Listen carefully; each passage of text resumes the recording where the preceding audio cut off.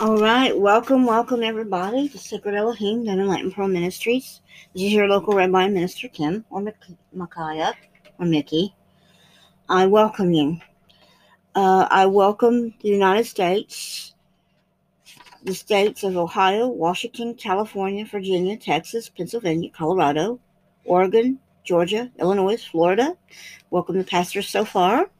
New Jersey, Missouri, New York, Michigan, Mississippi, Alabama, Maryland, North Carolina, South Carolina, Wisconsin, India, Kentucky. Hello, Kentucky, pastors. Rhode Island, Arizona, Massachusetts, Tennessee. I welcome Tennessee, my dad's home state. Idaho, Oklahoma, District of Columbia, Minnesota, Kansas. Welcome, pastors from Kansas City. Connecticut, Iowa, Nebraska, New Hampshire, Louisiana, Vermont, and Utah, the Salt Lakes. Welcome, pastors. Then I welcome pastors from Ireland, Russia, Australia, Canada, United Kingdom, New Zealand, Germany, France, India, Cyprus, Ghana, Italy, Faroe, Norway, Sweden, Thailand, Brazil, Tanzania, Saudi Arabia, Mexico. Welcome pastors from there. Cuba, Singapore, Puerto Rico, Republic of Lithuania for the first time, South Africa, and for the first time, El Salvador. Welcome.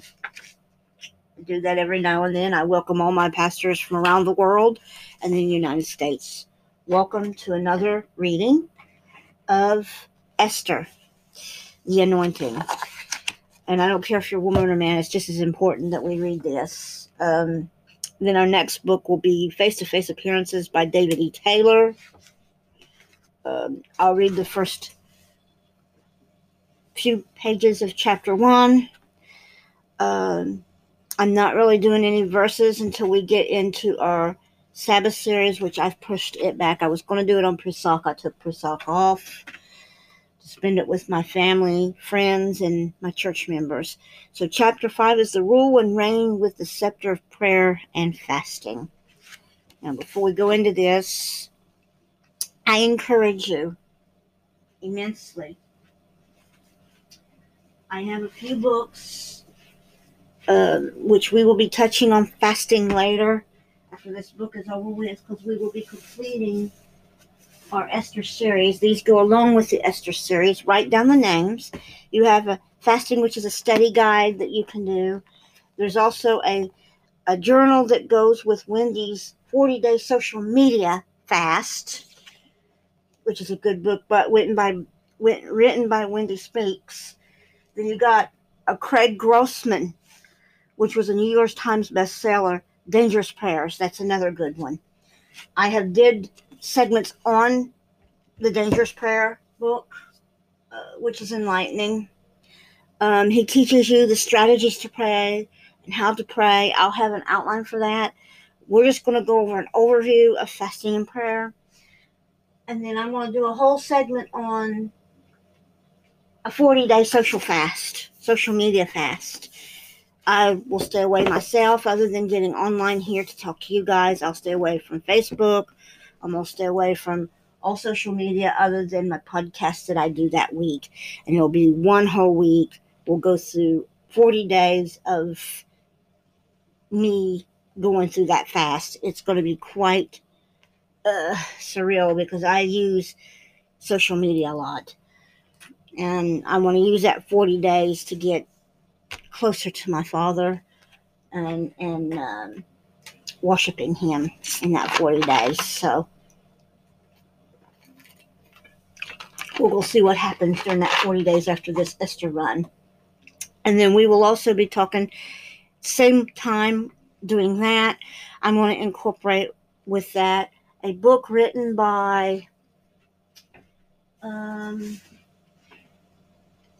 Priscilla Shirer, which is Breathe, which I'm just going to read it word instead of doing the outline lesson. I've pretty well got it outlined.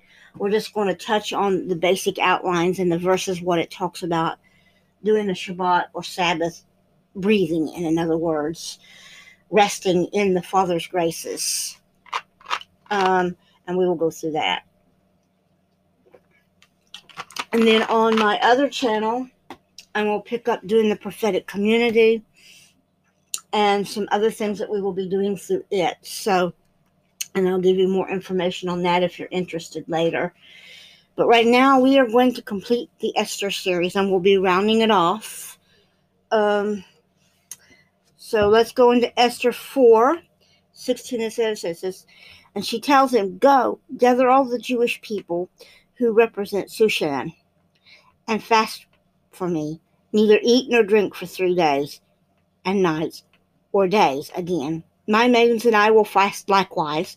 So I will go to the king with it which is against the law, and if I perish, I perish." So Mordecai went his way and did according to all that Esther had commanded him.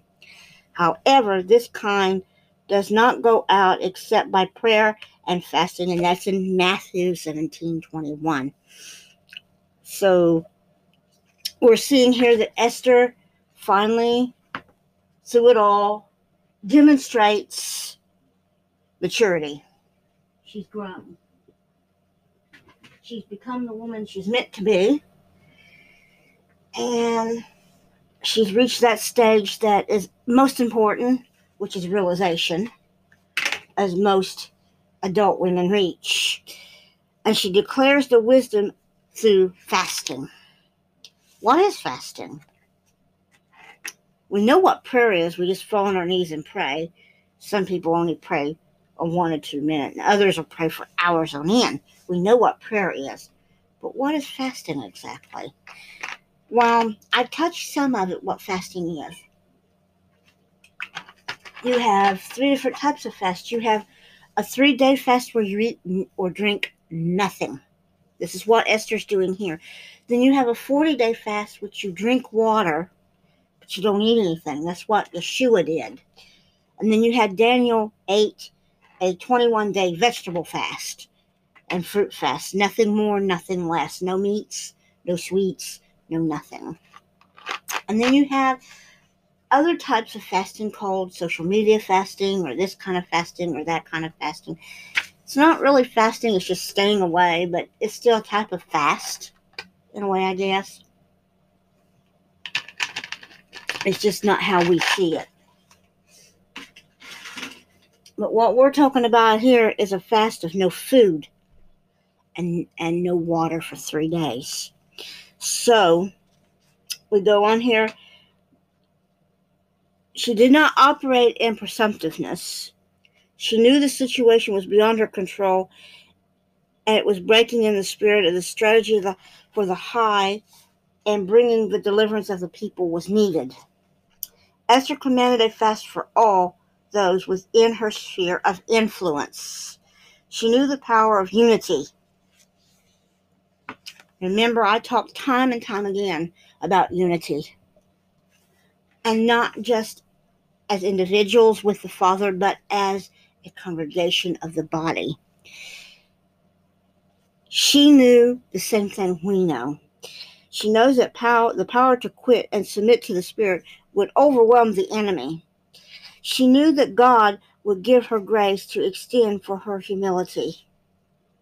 So she called for a fast of 3 days, implying of a fast with prayer.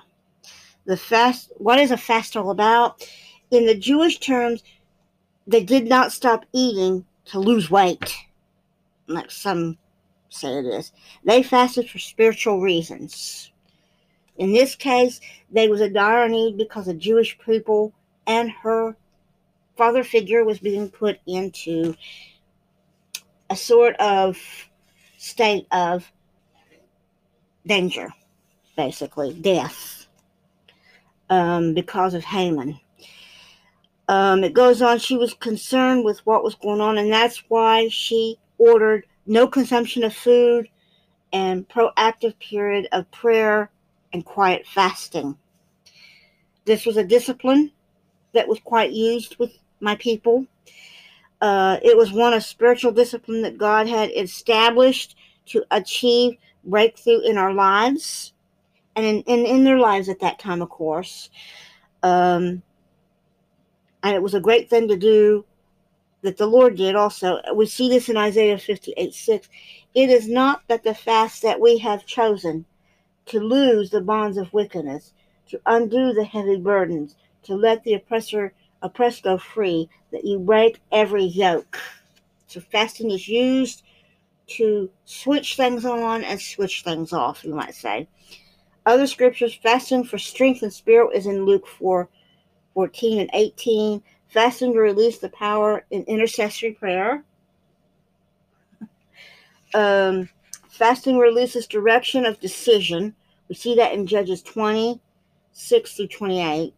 Fasting softens the heart and readies it for repentance. Fasting breaks pride and brings humility. That's in Psalms 35:13. Fasting releases strategies and breakthroughs in a crisis. Ezra 8:21 and 31. Fasting releases revelation from God. Isaiah 58:11. And fasting releases the manifest wisdom of God. So we see that. And in many cases, there's different prayers for different fasting. There's one, you can look this up, I'm not going to read it, in Proverbs 8:1-15. It talks about crying out to wisdom and fasting and the rule of judgment and decrees. We go on here that fasting also leads into prudence and instruction, or the teaching of discipline from God.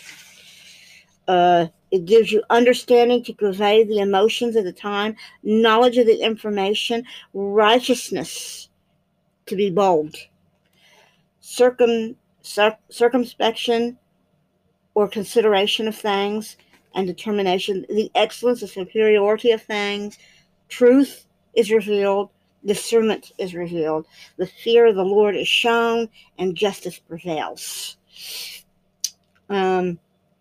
In Isaiah 9:7, we see, of the increase of his government and peace there shall be no end upon the throne of David and his kingdom, to order it and establish it with judgment and justice, that time forward and forever.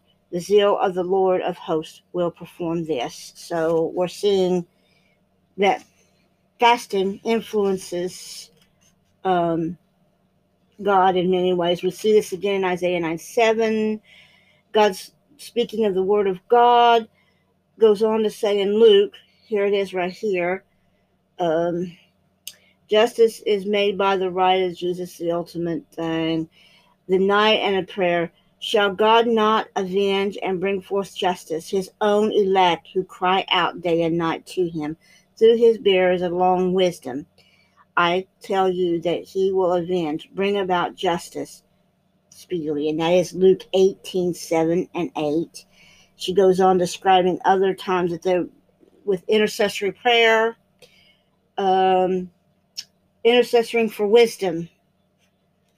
Teaching of revelation of intercessory was said, intercessoring God's brilliant strategy for including the saints in the rule of his power, yet has such great impact on us as it draws the intimacy of God in protect his humility and transforms holiness, anointing, and power, and his wisdom.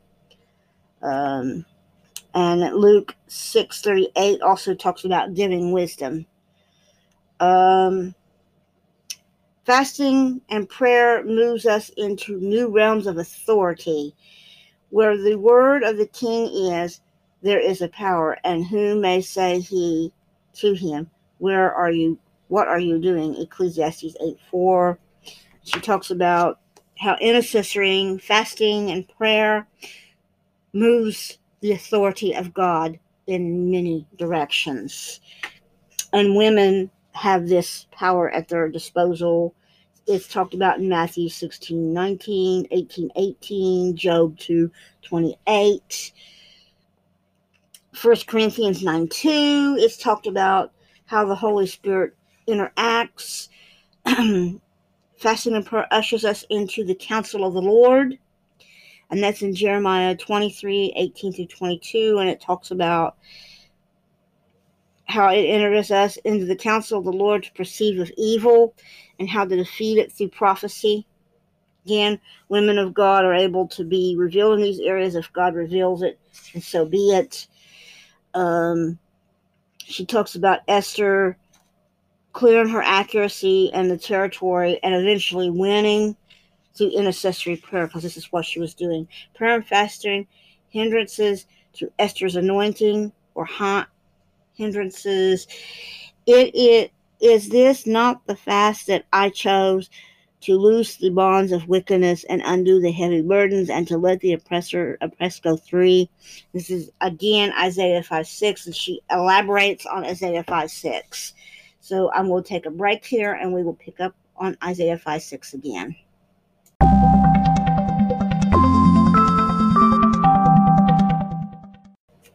All right, so we're back to the discussion. We're talking about the hindrances that it does. Let's see here.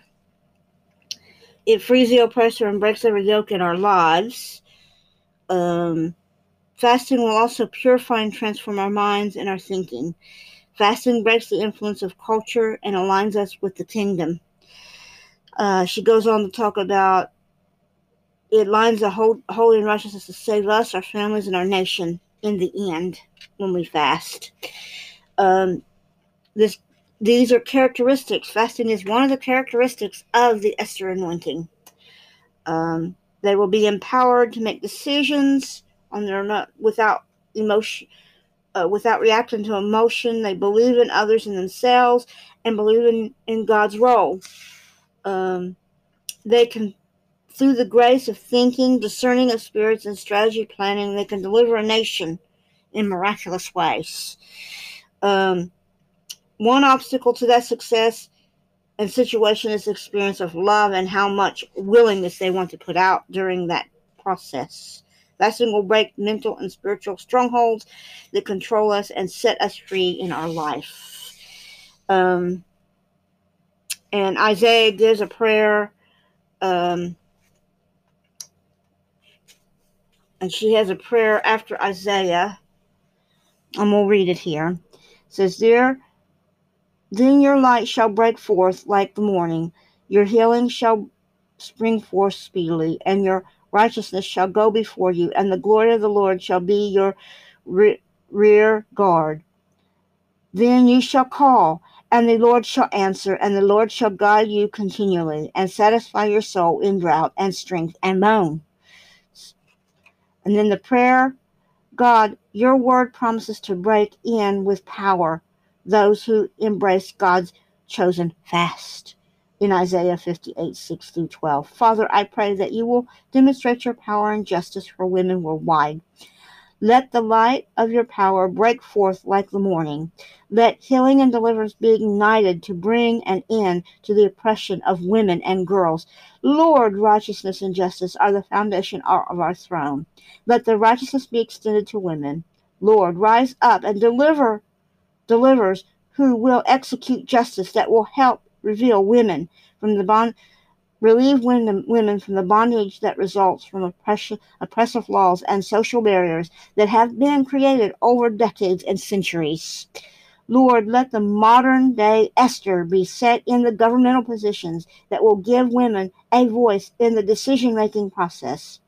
Let women all over the world be empowered to break the bonds of wickedness and heavy burden. Let every yoke be destroyed. Lord, give them creative ideas on how to help the oppressed.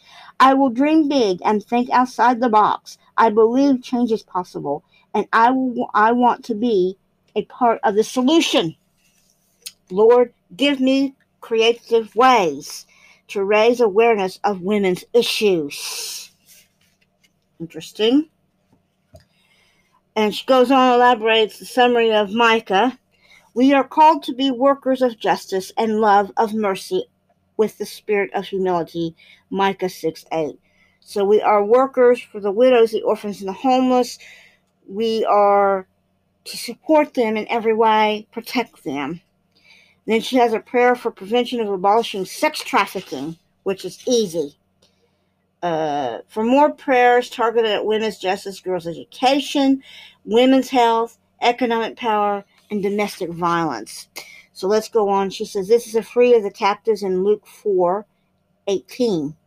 Sex trafficking thrives when behind shadows. It becomes well-kept secret and out of the sight and out of the mind of the tragedy of the victims who are unable to speak for themselves. Lord, I pray for the end of human trafficking in all parts of the world. Lord, I pray that the light of your glory will expose everything done in the darkness.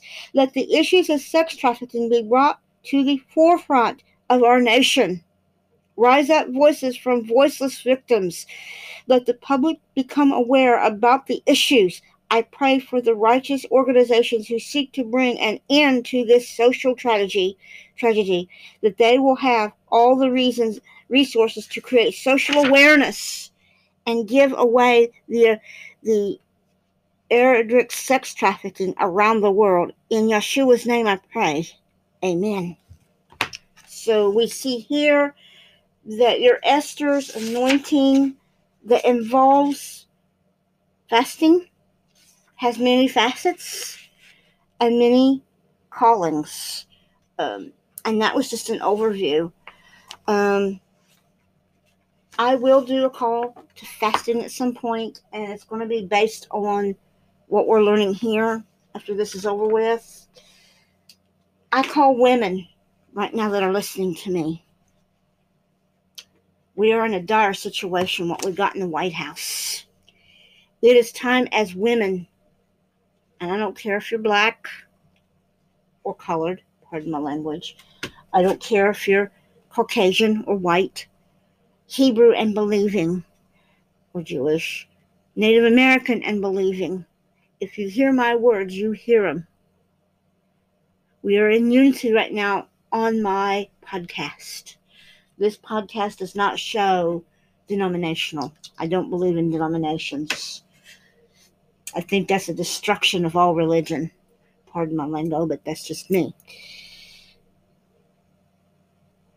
Yes, I am a Messianic rabbi. Yes, I am a Messianic Jew, but I don't hold to man's interpretation of everything. I follow the Father's interpretation thereof. I am calling to order. I don't care if you're a man or woman. Our nation right now is standing at a tipping point. It's a tipping point that could go over the edge. I always through my podcast through the first year, that's what I talked about. We've got a man right now in the White House that wants to destroy the Constitution. The founding principles of that Constitution gives us a right to bear arms. It gives us a right of free speech. It gives us a right to worship the way we want to worship, praise how we want to praise, do how we want to do. But yet we got people like Cuomo, when Trump was in office, and others that were Democrats like Whitmore, Lightfoot, that are fools. And I'm going to make it perfectly clear, this is not my words. Papa said this, that they were fools. They were fools that he's going to deal with in his own timing. But right now, we got a man in the White House that is sick. He declares himself to be a president of religious means, but yet he signed a bill into office that eradicates life around the world when it deals with children. He has no remorse for children, especially babies right now. The U.S. alone has killed millions, if not billions, of children. There's been billions killed around the world. Besides being mutilated, besides being blown up, besides being massacred in numbers, put in sex trafficking. These things are gruesome, to say the least. I'm calling American pastors. I don't care if you're a woman or a man, white or black. I'm calling our Messianic rabbis right now, like me. If you believe in Yeshua and what he stood for, and a pure heart and mind, he tells us we will not murder. What is the president we got right now in office doing? He signed a bill, an executive order, for global mass extermination of children. He supports a baby outside the womb being murdered after it's disconnected from its mother's umbilical cord, being tied to the mother to kill it. He's wanting to confiscate our way of protecting ourselves. They want to put us, and there has been threats many times, put us in re-education camps. Think back to what I have talked about time and time again. I'm not spreading hate. I'm teaching history. 6.5 million Jews alone, not including Christians, not including gypsies, not including any religion for that matter, black, white, during Hitler's era, went to concentration camps. Imagine a woman sitting on a table, splayed out, pregnant, her baby removed from her, the baby experimented on in front of her, and then her bleeding to death and the child dying. There was nearly 1 million women done that way in concentration camps, besides being starved, gassed, shot in the head, and other means that they've done them to. Those that survived, that made it through, like my husband's mother, had severe health problems. Their children had severe health problems. I live with a walking history. My husband, being Hebrew Jewish, as I, was a first-generation Jew. I'm not a first-generation Jew. My family was already here in the Americas at the time of its founding. I'm married to a first-generation Jew. Just outside his husband, he just lost a son that was a second-generation Jew. It's sad to think that we got a man in the White House that cares no more for America being America than putting us in a camp to try to re-educate us on our whiteness. Why do I need education? I've had 30-some years of being in school, being educated on rights, the civil rights movement. Wasn't it not said by Martin Luther that he had a dream to see little white boys and girls and little black boys and girls and every other race being brought together in schools so they could play in peace? He did not talk about hatred.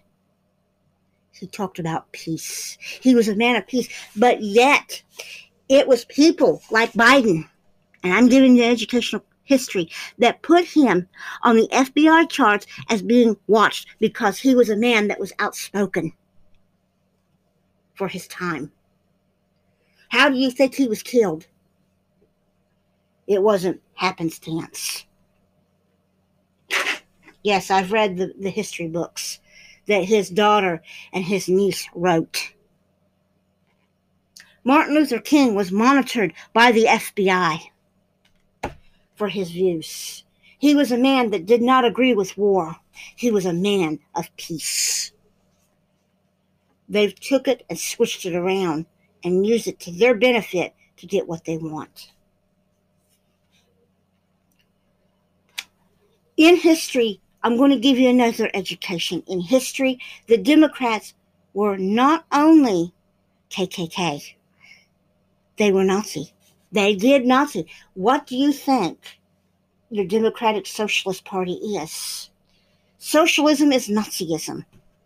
Socialism is communism. This is what we got in the White House right now.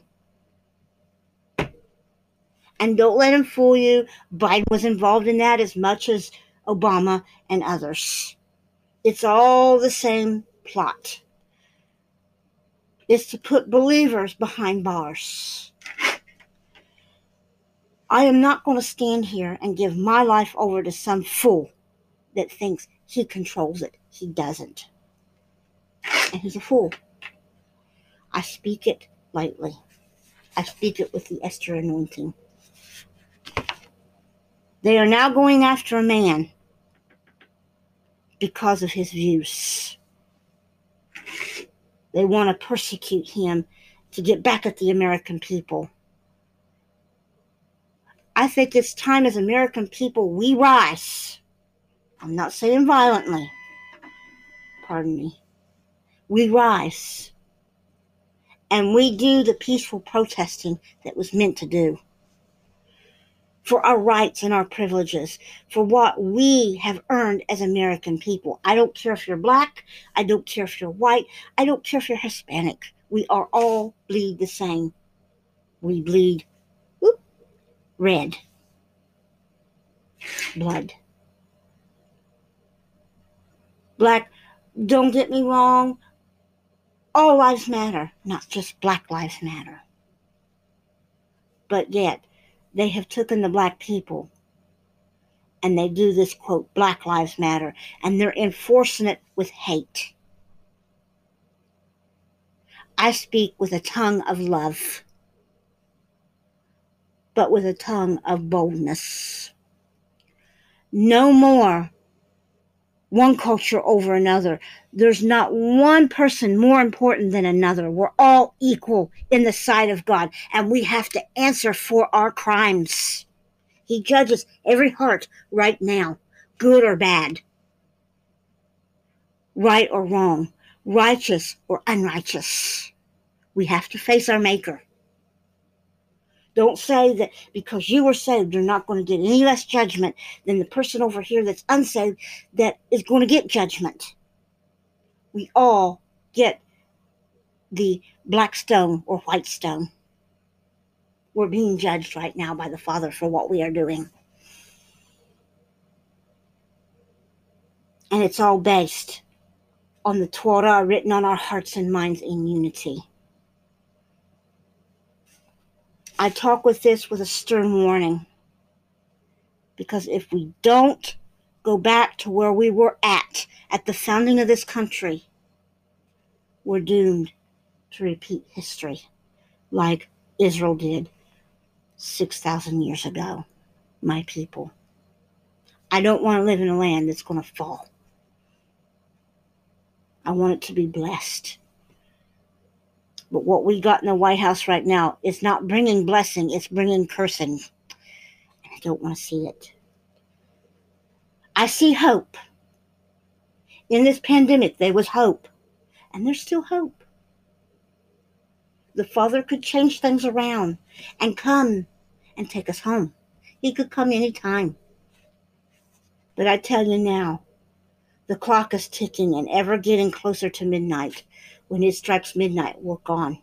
There is no hope for this world. The restrainer that holds it will be lifted.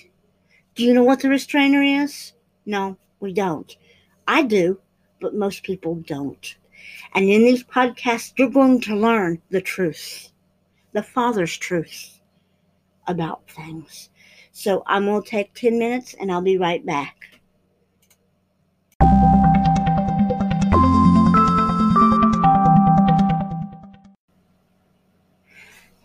Hello, everybody. Welcome back.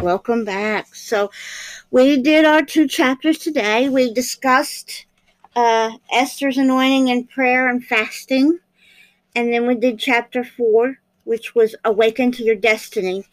So the next one is Breaking Free from the Orphan Spirit. Now this one, I'm just going to short form it. Basically, this is a copy of the remaining of the book.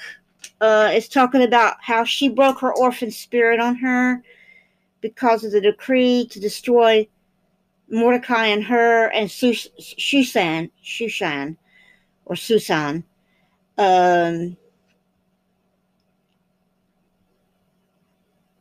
And Esther told Mordecai in so many words what she was going to do. The hatchet and give him a message to Mordecai saying the king's servant and the people of the king's provinces know that any people, be it man or woman, shall go to the inner court kingdom without it being death being declared. Basically, she was saying that she could die by seeing the king. Mordecai told her what was happening. This was the breaking through the orphan spirit, and they give a reading. And it is chapter 4, 8 through 16. Will perish, and who knows but that you have come to the kingdom for such a time as this very occasion. Esther told them to give the answer to Mordecai. Go, gather all the Jews that are presented at Shushan. Fast for me. Neither eat nor drink for 3 days, night or day. And I also and my maidens will fast as you do. Then I will go to the king, though it may be against the law, and if I perish, I perish. The disastrous situation ended up being amazing as a great feast of strength. Roosevelt stated, a woman is like a tea bag. You don't know how strong she is until you put her under hot water. In other words, threats and tendencies to hide. We're forced to tap into these hidden gifts of wisdom and ingenuity. It is through the storms of life that the character flaws are uncovered and refined. The true identities are revealed and transformed into heroic, influential women God created us to be. She goes on to say he moves everything to fulfill his life and purpose in us. I would like to use this chapter to uncover the belief of the great hiddenness of the Esther anointing, and it's the great curse on all the earth, the orphan spirit. Esther's reluctance, and then suddenly compels her cousin Mordecai to demand an approach to the unannounced, to the threat of death.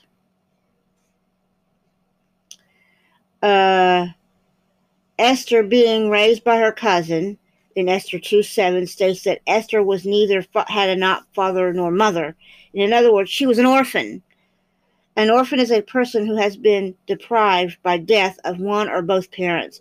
Someone who is fatherless has no identity as a son or daughter. Esther had a true identity crisis. She had been raised as a Jew, but was forced to live as a Persian. The name Esther itself is an indication as to how she led her life and fulfilled her role. The root of Esther in Hebrew is Hester, meaning hidden. Some scholars believe Esther's name means hidden, reflecting her hidden identity. She had to hide her true identity, but I believe she was also hiding her inner struggles with the orphan spirit. It goes on talking about the indifferences and insecurities she had of the orphan spirit, and we have it also, regardless of the consequences we have. But God eventually brings us out in a time of trouble and great obstacle with self-preservation and roots of the orphan spirit. Many young women can be posted in certain situations. She gives the characteristics of an orphan spirit. An orphan spirit enters the planet for a fall of Adam and Eve. God was the center of man's world, and he provided for man and protected everything that he created. The major result of the fall is that man became the center of his world. He orphaned himself and became annihilated from God. This is a universally known among humans. The spiritual orphan is one who feels alone, one who feels that she does not have a safe and secure place in the Father's heart where she can affirm, protect, provide, and exercise his love. She does not feel she belongs. She is full of fear, anxiety, and insecurities. Spiritual orphans have an independent spirit that often causes them to hide or deny pain. The orphan spirit is always concerned with provision and protection. The worry causes them to operate in their own abilities apart from the Father. The orphan spirit moves out of self-sufficiency, creating fig leaves to protect oneself from being seen by the Creator. Going back to the story of Adam and Eve, we see the same action is one of shame and an attempt to cover or hide one's wrongdoings and weaknesses. And this was in Genesis 3:7. A person who operates out of the orphan spirit consistently harbors feelings of abandonment, loneliness, annihilation, and isolation. Esther was isolated and annihilated from her family and forced to live in a pagan world. Her peace and security was taken. She was forced by complying in order to survive. Those who operate out of the orphan heart never want to rebel against those in authority, for those may jeopardize their security. The orphan spirit operates out of insecurities of fear. The orphan spirit causes you to perform ordination. Esther won favor with the king. When your turn comes for Esther, the young woman Mordecai had adopted, the daughter of his uncle Abihail, goes to the king. Goes on to talking about she won favor and gracious and all this. And then the orphan spirit causes you to always be in the inner competition with others. The orphan spirit lacks self-esteem and identity. The orphan spirit is self-reliant, does not like being controlled. An orphan spirit is self-protecting, and they're insecure about their position in life. An orphan spirit is deeply rooted in self-preservation. Self-preservation occurs to protect the orphan spirit. Deliverance from the orphan spirit. In the end, she became transformed through fasting and prayer. Esther abruptly changes behavior from a deep desperation to action.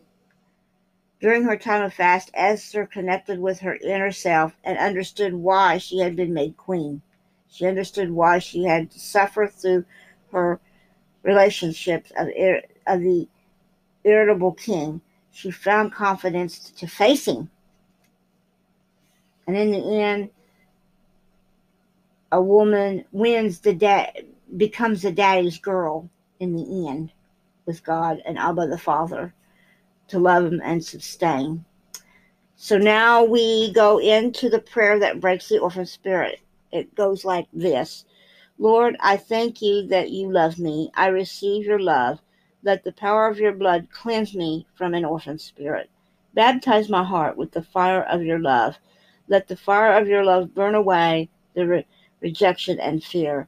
Let the fire of your love purge away the dross of the orphan spirit. Your love is like a vehement flame, and many waters can't quench your love for me. The flame of your love of me are eternal, and many floods will never be able to drown it out. Your word says that you will not leave us as orphans, but you will come to us. Holy Spirit, or the Ruach Hodesh, come and pour the love of God in our hearts. Ruach Hodesh, teach me how to receive the love of the Father. Come, empower me with the truth of your love. Loose myself from the survival mentality. I don't want to just survive. I want to enjoy the abundance of life you have for me. I am tired of making fig leaves for myself. I am tired of living in fear and shame. I will no longer hide from your presence. I humble myself. Lord, your words say that unless a kernel of wheat fall to the ground and die, it will not bear fruit. I choose to die to self.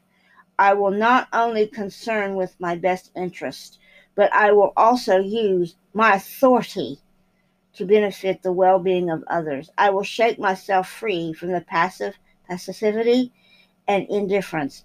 I am the daughter of the King. I am not an orphan. I don't have to perform to receive your love. I receive the spirit of adoption, and I cry, Abba, Father. I loosen myself from all insecurities and fear. I loosen myself from self-preservation. Forgive me for being obsessed with trying to keep things I've obtained through striving and competing.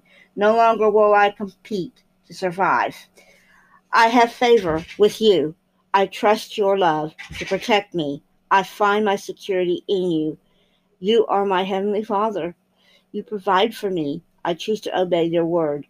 I will no longer try to save my life, but lose it in the arms of your love. Amen. In the name of Jesus. So, we now have completed chapter 6.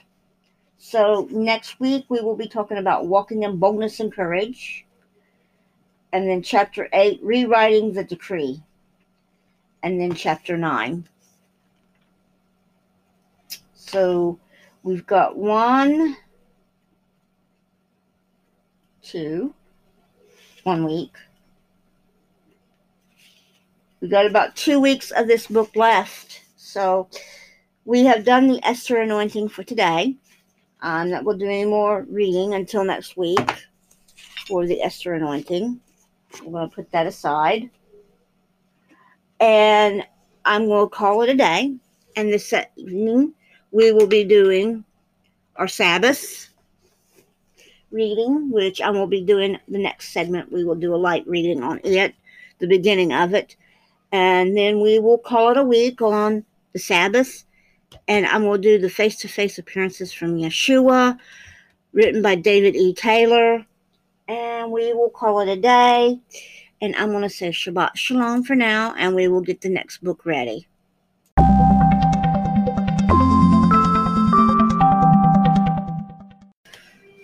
Alrighty. Hello, everybody. So we are going to do our Shabbat reading for Saturday, or Sabbath Setup is what it's called. We are reading the book from Priscilla Shirer, Breathe, Making Room for Sabbath in Our Lives. This kind of hits home. So we're starting the freedom of Sabbath, which is week 1, and we're going to read the first section for the first week, and we're going to just do this through.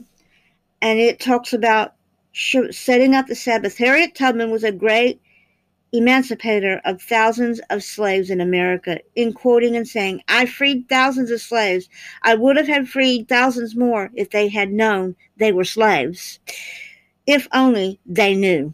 Whoa, she says. My eyes widened as she read this statement and realized the implication. Slavery is often the outcome of ignorance or denial. Freedom hinges on recognition. The idea of recognition is a prerequisite for liberation. I want to confess right here at the beginning of our study, I was a slave and didn't know it. I was bound by things I never even thought as possible taskmasters.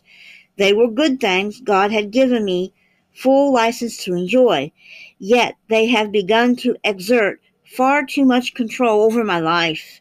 The very fact that my flesh cringed at the thought of curbing my desires to buy things, or eat that, or spend time doing this, and not that, should have been my first indicator that something was awry.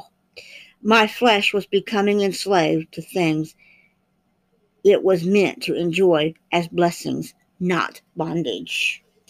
But I ignored the warnings and carried on. Tacitly unaware, I discovered, however, and am still discovering, after studying, reading, thinking, praying about the Shabbat, or Sabbath, that this one beautiful biblical principle delivers freedom from types of slavery I didn't even realize existed in my life. In the past, I thought that Sabbath as nothing more than a day, a once a week, first century observance dripping with too much rules and regulation to count, much less observe. I counted it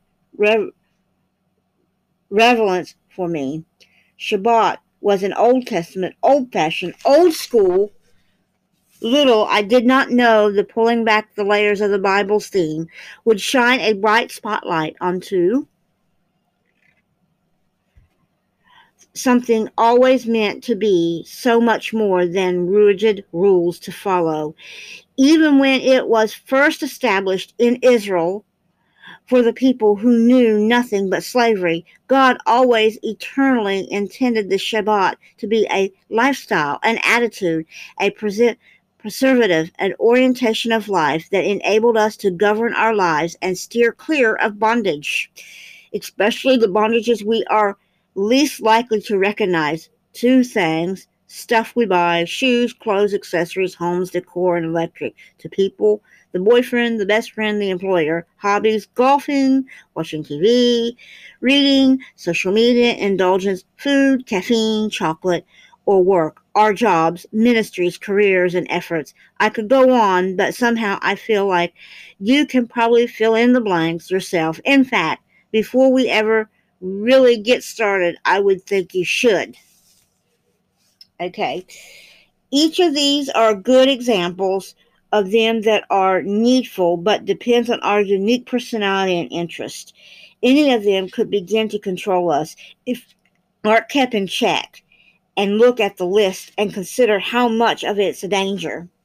Together, you and I will go find out how the Shabbat or Sabbath principle can keep these things from bossing us around, controlling our lives, and becoming masters over us. Shabbat is a margin. It is a boundary God intended for us to place around the things we enjoy so that we never be enslaved to anyone or anything other than Him. He paid far too high a price for us to share our allegiance with others, he said.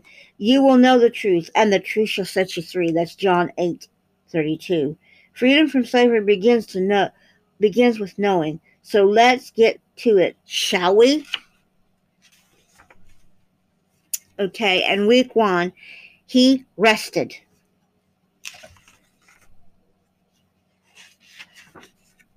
And we're not going to do the whole chapter. I'm just going to read a little in, probably about 4 or 5 pages in, and then we will stop.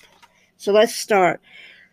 The week's big idea. The Shabbat principle is the key to freedom. The word Sabbath first appeared in scriptures during the Exodus from Egypt, but that's not the first time the concept is mentioned. Take note in Genesis 2. By the seventh day, Yahuwah completed his work and the work that he had done, and he rested on the seventh day from all his work that he had done, and that was Genesis 2:2. Obviously, God had the Sabbath in mind from the very beginning. Abraham Joshua Heckle, of the 21st century Jewish rabbi, author, wrote something I find profound about Genesis 2's passage. In his book, The Sabbath, Its Meaning for the Modern Man, reads the following excerpt slowly and pay attention closely. Mentioning in the portion I have highlighted, noted the word menuah means rest in Hebrew. The word, on the seventh day, God finished his work, in Genesis 2:2 seems to be a puzzle. We would surely expect the Bible to tell us that on the sixth day God finished his work. Obviously, the ancient rabbis concluded that there was an act of creation on the seventh day. Just as heaven and earth were created in 6 days, menuah was created on the Shabbat. After the sixth day of creation, what did the universe still lack? Menuah. Come the Sabbath, or the Shabbat, comes menuah, which is the universe was completed. Before we continue with Rabbi Heckler, the statement, take a moment to reread the highlighted portion of the quote. Take time. And then she goes on ways. Heckler continues, menuah, which we usually render with rest here, means much more than withdrawing from labors and exertion. For the freedom of toil, restraint, and activity of any kind, menuah is mechnuah, is not a negative concept, but something real and intrinsically positive. There must have been the view of ancient rabbis if they believed that it took a special act of creation to bring it into being, that the universe would be incomplete without it. What was created on the seventh day? Tranquility, serenity, peace, repose. All right, and she's doing something here. I also am intrigued by this. The purpose of God's Shabbat was not only to put up his proverbial feet, take off the load, and chill out after creation. Creating the universe is obvious days. Turns out he wasn't doing just nothing, far from it. He was creating something. Rest. Rest was the capstone of creation, and without it, the universe would have been incomplete. Okay. Let's see. That one. That one. Okay. Brad Lumlech responds. Innovative, the leader, the catalyst of the movement of the American margin is how we see the concept. It creates opportunity for business. Margin is one of your top priorities. Margin is a business creates profit. Margin is family created memories. Margin is our personal finances created generosity. Margin in our friendships creates significant and impact. Margin in our lives overhaul the options. Options to pursue dreams. Think, pray, relax, meditate, grow, and ultimately live life to the fullest. Let's talk about margins here. Perpetual motion. Let me begin in this statement by clearly stating, I am not a scientist. In fact, while God was handing out the brain wires for math and science, I was standing in the wrong line. But I do remember what my high school chemistry class, that everything is made of atoms and substance and particles. At the atomic and subatomic, everything is creation. It's constant motion. The chair you sit in right now seems to be sitting still, does it? But it's not. It's actually buzzing with activity. The protons and electrons that circle the nuclei in the atomic never stop moving. Never. We can't make them stop. Sounds so much like us, huh? Even when we're looking like we're resting, our mind is still buzzing. Or at the very least, our cell phones are a few of us doing very well turning others who are them off. That is why God practiced and later he instituted of the Shabbat is such a counterculture act. In the midst of the universe, there cannot exist for a second without constant motion. God transcended the order of nature. He stopped. He rested. He prescribed the same for you and me. It is actually one of the ways that the image of God shows itself in our lives when we stop in a constant moving world. Theologians use the word transcending to describe the infinite movement of mankind. It is the experience beyond the normal or physical level. Shabbat rest could be the ultimate transcendence. Okay. And we are going to look at this in more detail during the final week of our study. But now consider the implications of the fact that God himself practiced the Shabbat principle long before he even expected it for his people. This is God's way teaching by example and by precept. He shows us truth, then he teaches us the truth. So before he ever taught the principle overtly, he demonstrated it personally. So remember, the Father demonstrates his love by teaching us things. I will discuss with several friends why implementing the Shabbat principle is so difficult for us. We agree on one of the reasons we often find quietly of an embarrassment when we establish margins and boundaries in our lives and our families' lives.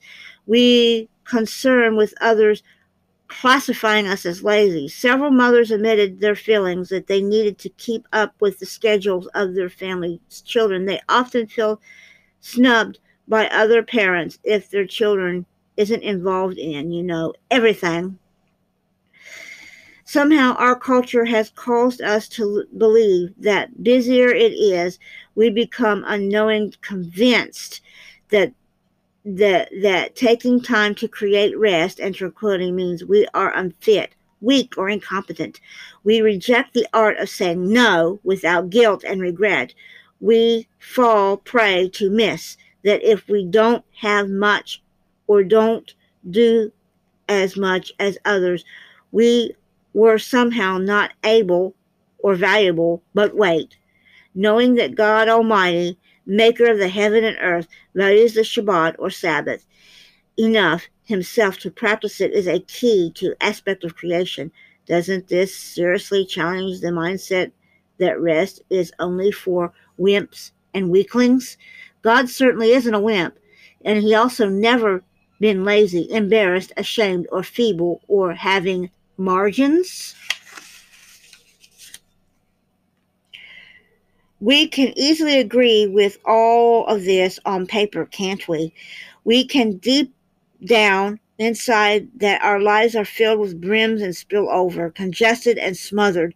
It's the way it's supposed to be. Yet, despite this knowing and despite the foundation examples God provides for us in a very first page of the Bible, we still tend to believe our way is better. We think we are the exception to the rule, that we don't need Shabbat space, or perhaps we just don't think we can afford the margin. But when we dig a little deeper in our recession for keeping our lives full, busy, crammed, with more than we ever successfully managed, maybe there is more to it than we would like to admit. A full life brings us a sense of significance, security, and worth. We use busyness and overindulgence as means to excavate. We do not trust God to fulfill his promises to us, so we play God falsely, believing we need to provide, finish, do, control, and hoard. We place our hopes and joys in things that ultimately do not fulfill.